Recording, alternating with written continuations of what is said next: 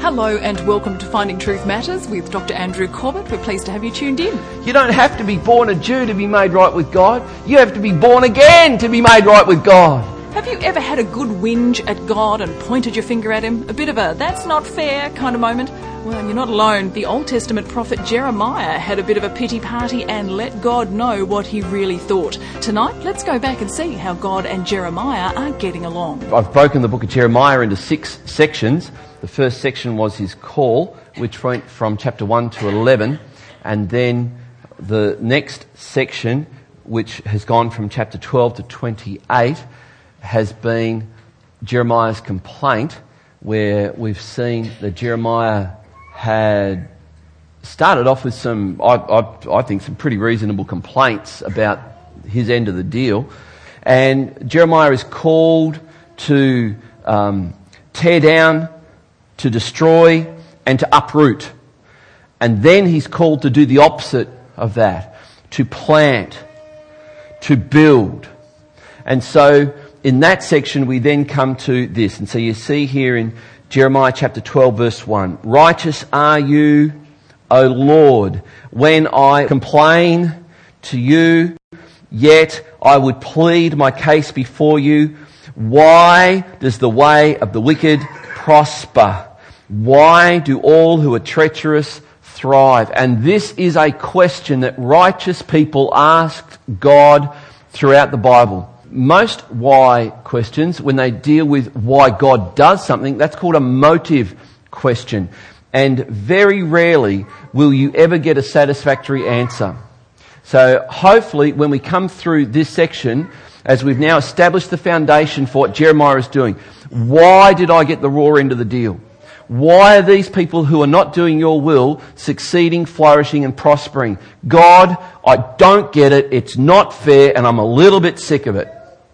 And so this is Jeremiah's complaint, and there's that verse. And so the interesting thing is that God just kind of gets Jeremiah going again. Tells him to prophesy halfway through this chapter, prophesy about the sword of the Lord. So from verse 7 down to 13, he gets Jeremiah going again. And this is going to be a point I'm going to make. He says, "I have forsaken my house. I have abandoned my heritage.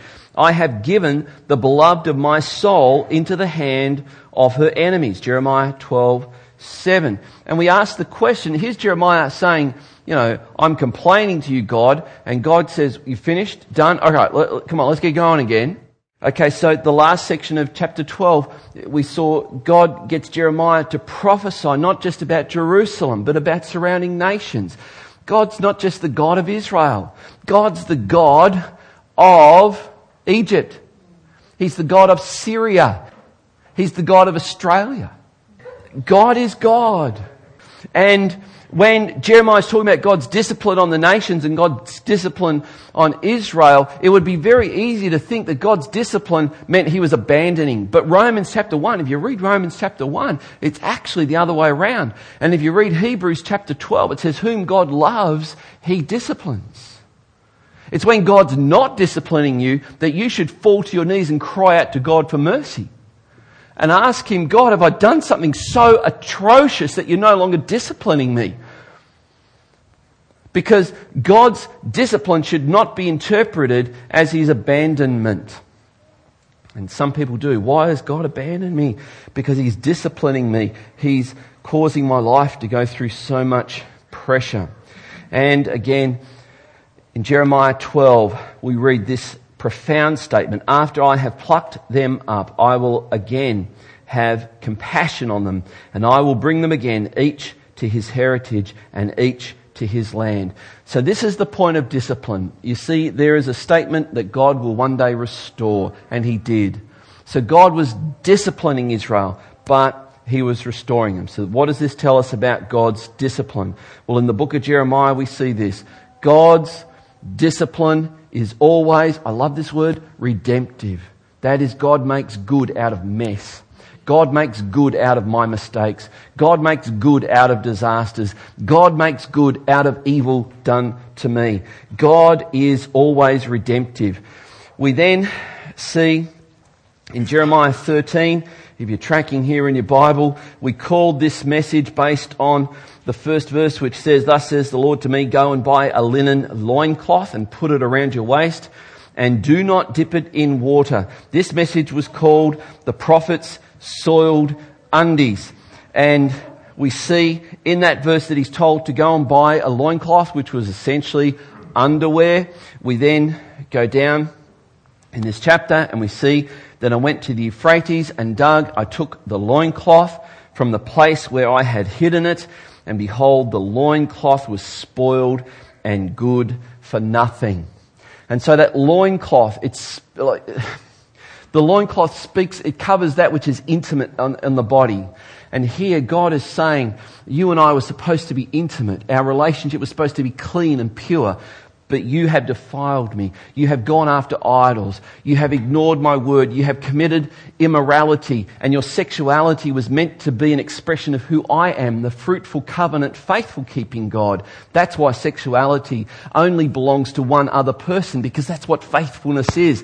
And that's why sexuality is not meant to be something that is just treated as cheap. And God says it's as if you've taken this loincloth and you've just soiled it. That's how I feel. And we capture something of the heart that God has for his people. And this is where we read in Jeremiah that our God wants intimacy with his people.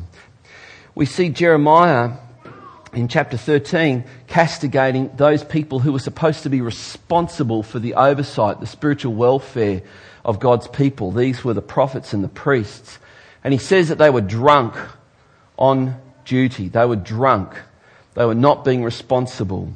We read in this chapter, "Then you shall say to them, thus says the Lord, behold, I will fill with drunkenness all the inhabitants of the land, the kings who sit on David's throne, the priests, the prophets, and all the inhabitants of Jerusalem." So because the leaders had become irresponsible, as if they were drunk, God's people eventually became irresponsible.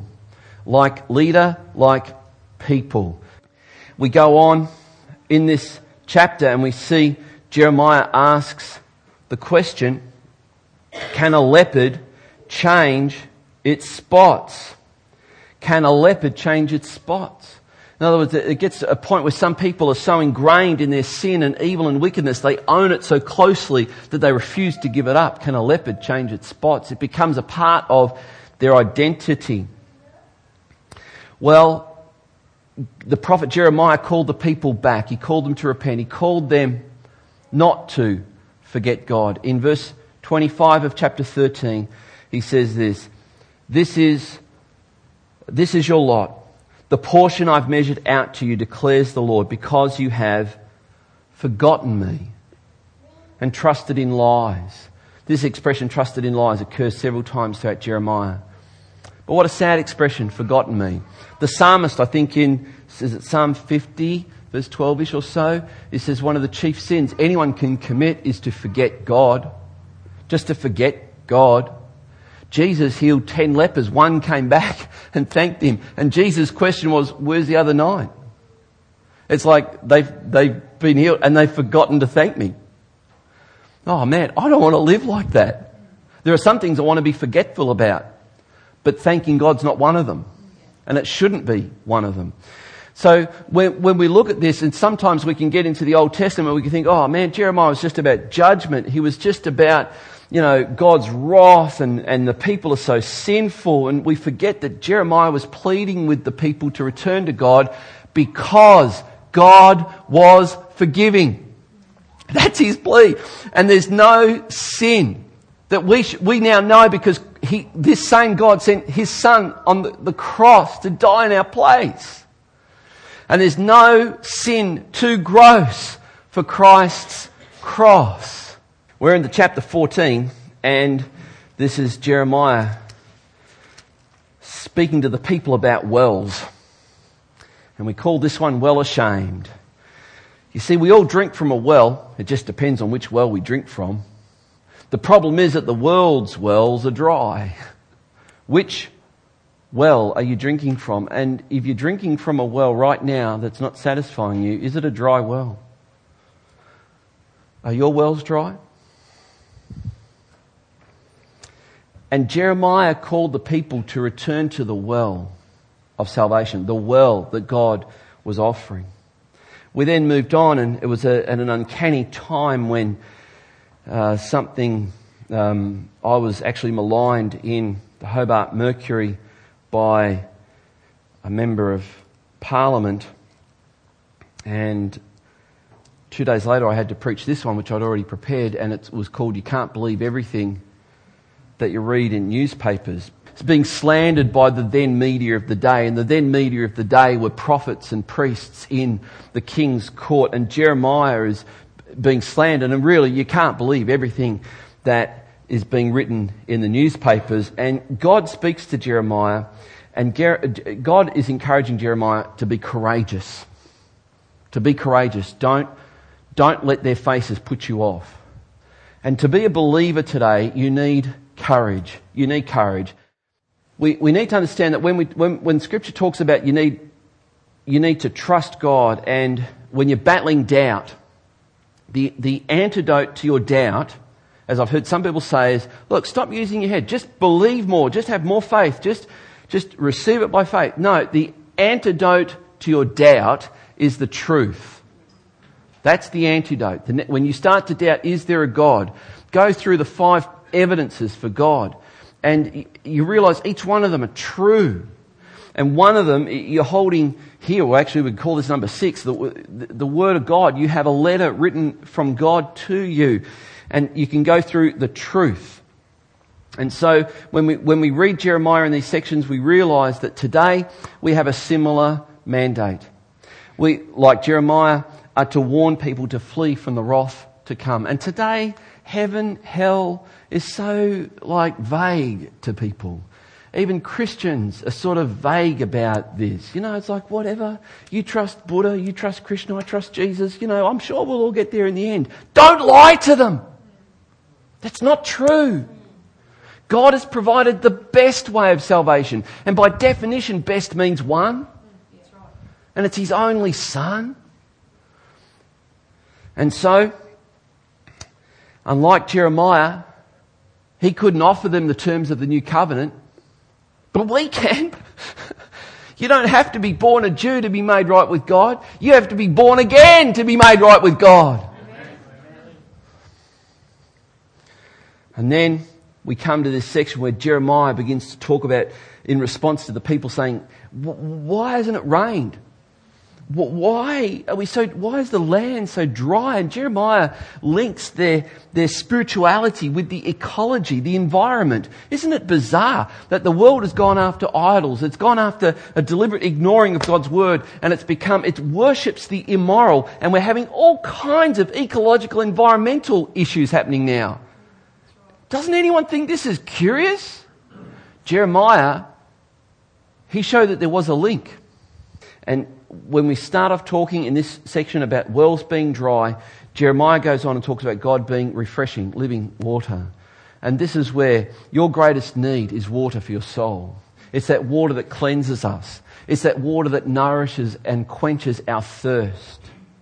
We then come into this section of Jeremiah in chapter 15, the first 4 verses, and we see this amazing concept that the way you live now will affect history.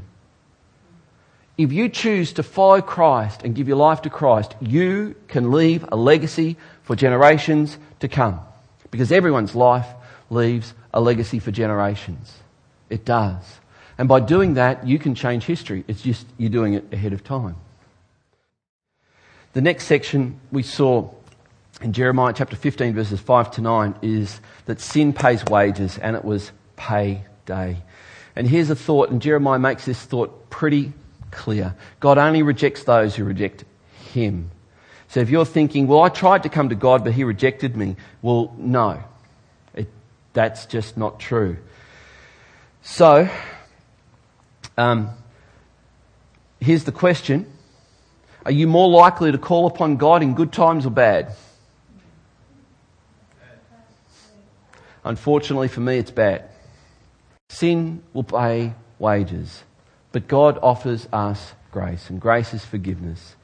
We then we're finding in this section Jeremiah is complaining, and we come into another bout because we open up in chapter 12 where Jeremiah says, I have a complaint. And God says, fine, now prophesy this. And this goes on for a few chapters. And then Jeremiah says, can we just come back to my original conversation that I was having with you? And this is, again, he's complaining. And so lodging a complaint with God, it tells us this, that even good people, even God-loving people can get down at times. This is what we read in Jeremiah 15 verse 16. Your words were found, and I ate them, and your words became to me a joy and the delight of my heart, for I am called by your name, O Lord God of hosts. So here's the question. How does God respond to complaining? Well, he actually, we saw when Jeremiah started complaining, instead of responding to the complaint, he just got him going again. Just do this, Jeremiah. And so God calls and enables us, those of us who are given to complaining, to be faithful rather than popular, because we can complain that people don't like us. We can complain that people say all kinds of horrible things about us, and God will call us to be faithful. So Jeremiah is being spoken to by God in a certain way that doesn't directly answer his question. And just when you think he's not going to complain anymore, God drops this on him. Oh yeah, and by the way, don't take a wife. This was an occasion for complaint again. So here's what Jeremiah had to discover. Serving God as a single is not a curse. Amen. Well, then you'll love this one. Serving God is more important than marrying. And for those that are married, let me rock your world. The goal of marriage is to know God better.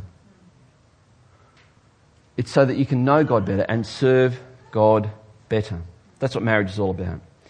We read in chapter 16, verses 14 to 21, that God is the God of new hope and restoration. So in all this tragedy and drama and wrath that Jeremiah is telling the people of Jerusalem about, it's actually from a heart where God wants to save and redeem and restore people.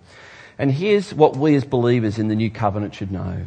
If you have Jesus, you have reasons for hope, despite how hopeless it looks. No matter what your debt is, your personal debt levels are right now, if you know Jesus, you've got hope. No matter what your health is like right now, you've got reason for hope. And no matter what your relationships are like right now, you have reason for hope. Because the new covenant is all about giving hope to the hopeless. And it's available to everyone. Please don't leave this place tonight without topping up your hope tanks. Jesus can give you hope. Jeremiah was then called to trust God. And in this next section we see that God gives him 5 good reasons why he should be trusted. And when you do life without God, you miss the very things you're after. Because sometimes we don't trust God and we just go, look, I can get this quicker if I just do it this way without God. And by pursuing that, you actually miss the very things you think you're going to get. Jeremiah comes to what we would call the heart of the problem. And here's this classic verse in Jeremiah 17 and verse 9. The heart is deceitful above all things and desperately sick. Who can understand it? So God knows your heart and he knows every thought of your mind. And one day you will stand before God and he will judge, he will examine your heart. And if you've given your heart to him and he's given his heart to you, the question is, which heart will you stand with before God? We saw that Jeremiah he's ticked, he's complaining, now he's complaining to God about the people who won't listen to him, and he starts praying what's called imprecatory prayers. Remember that? What the heckatory is an imprecatory. And an imprecatory is where you are praying your real heart anger, your real heart angst to God. And God's not authorizing it, but the scripture accurately records it. And we see this in the Psalms all the time. So Jeremiah is now angry. And so here's the question. How do you spiritually process anger? Jeremiah had to learn how to do it. The people were not resting. And Jeremiah calls the people to rest on the Sabbath. Because the Sabbath was not about just not working. The Sabbath was a picture of the cross. That when Christ died on the cross, it was absolute rest from works to make yourself right with God. And so the Sabbath was a big deal. Don't even carry anything on the Sabbath. We see in Jeremiah chapter 18, the potter's wheel, how God wants to shape us and mould us. And this is what Jeremiah is saying God wanted to do. And we are not like normal clay. We read there that we are living clay. We can yield or not yield. We see that Jeremiah also has reason to complain because he learns of a plot to assassinate him. So again, there are people wanting to execute him. He's got reason to complain. Jeremiah is saying something that is going to be so scandalous to the ears of the people. He says their ears will tingle if they realise what is ahead of them.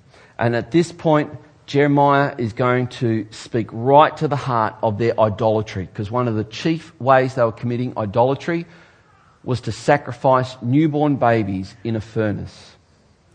And so Jerusalem was sacrificing her children to the gods of prosperity. Now, we need to recognise that while that happens today in all kinds of circumstances, it's through Christ that we have hope. I hope you're hearing this today.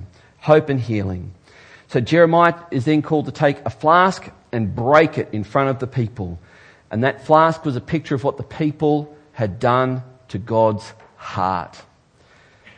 He then speaks to a prophet who's giving him a particularly hard time. His name was Pashur, and he renames Pashur Magor-Mizabib.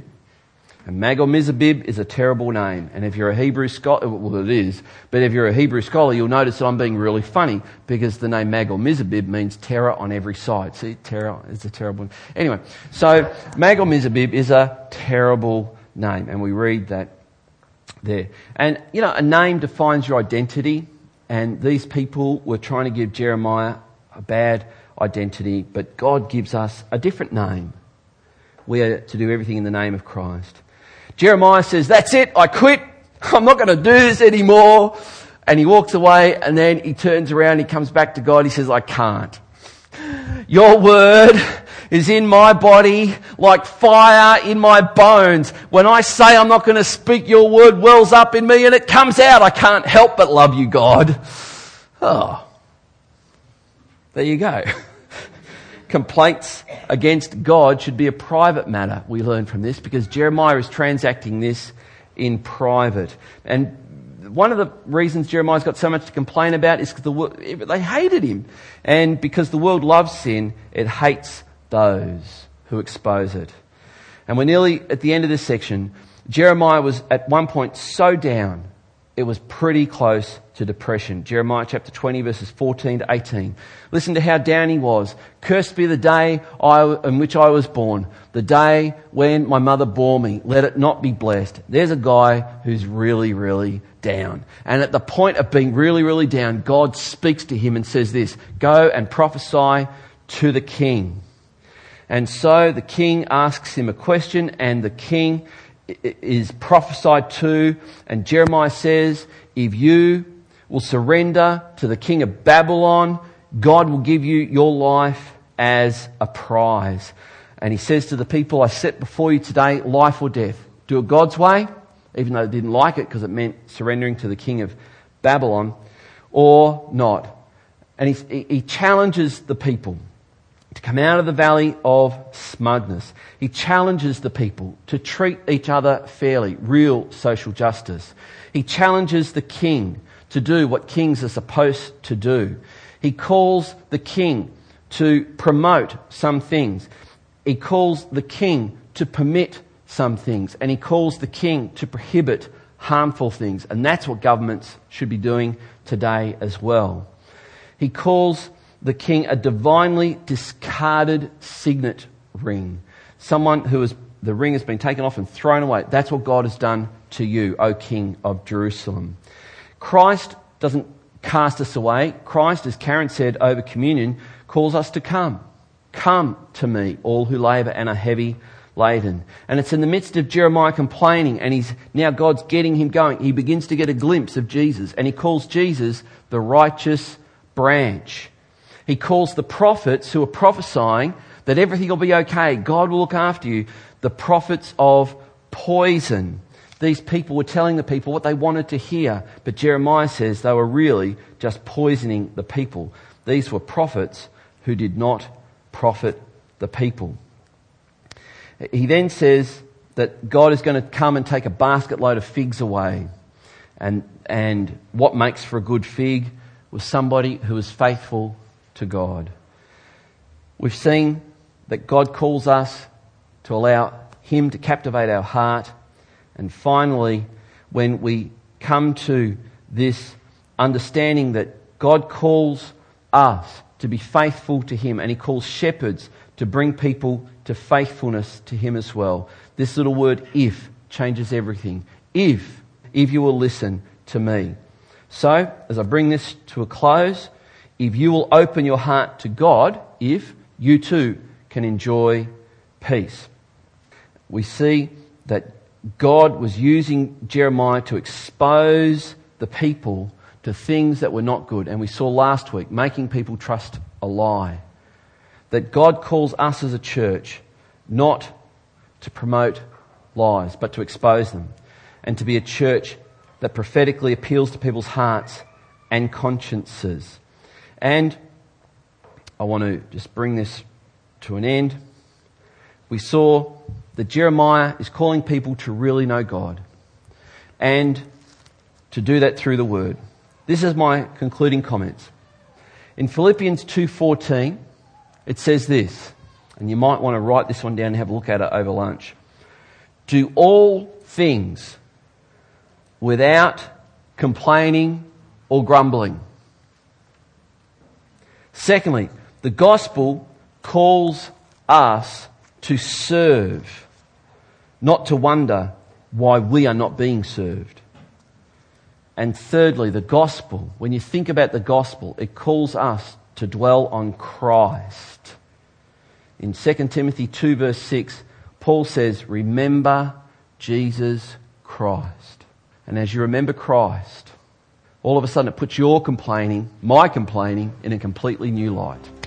Whether we think we have reason to complain or not, God's right there and He doesn't change, no matter what our circumstances are. More from Dr. Corbett next week with Bless Your City.